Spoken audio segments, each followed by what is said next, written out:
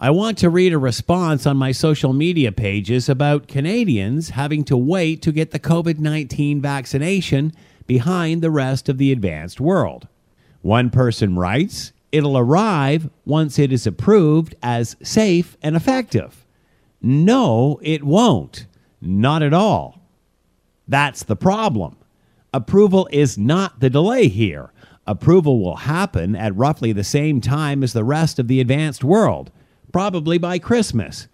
This has all been a global collaborative process. It will not be in Canadians' arms until sometime after approval. A more stringent approval process is a distraction here and is not the issue. The issue is, when are Canadians going to get it? Time will prove to be Justin Trudeau's enemy here, especially as COVID-19 cases rise across the country, as well as the death toll. I'm Scott Thompson.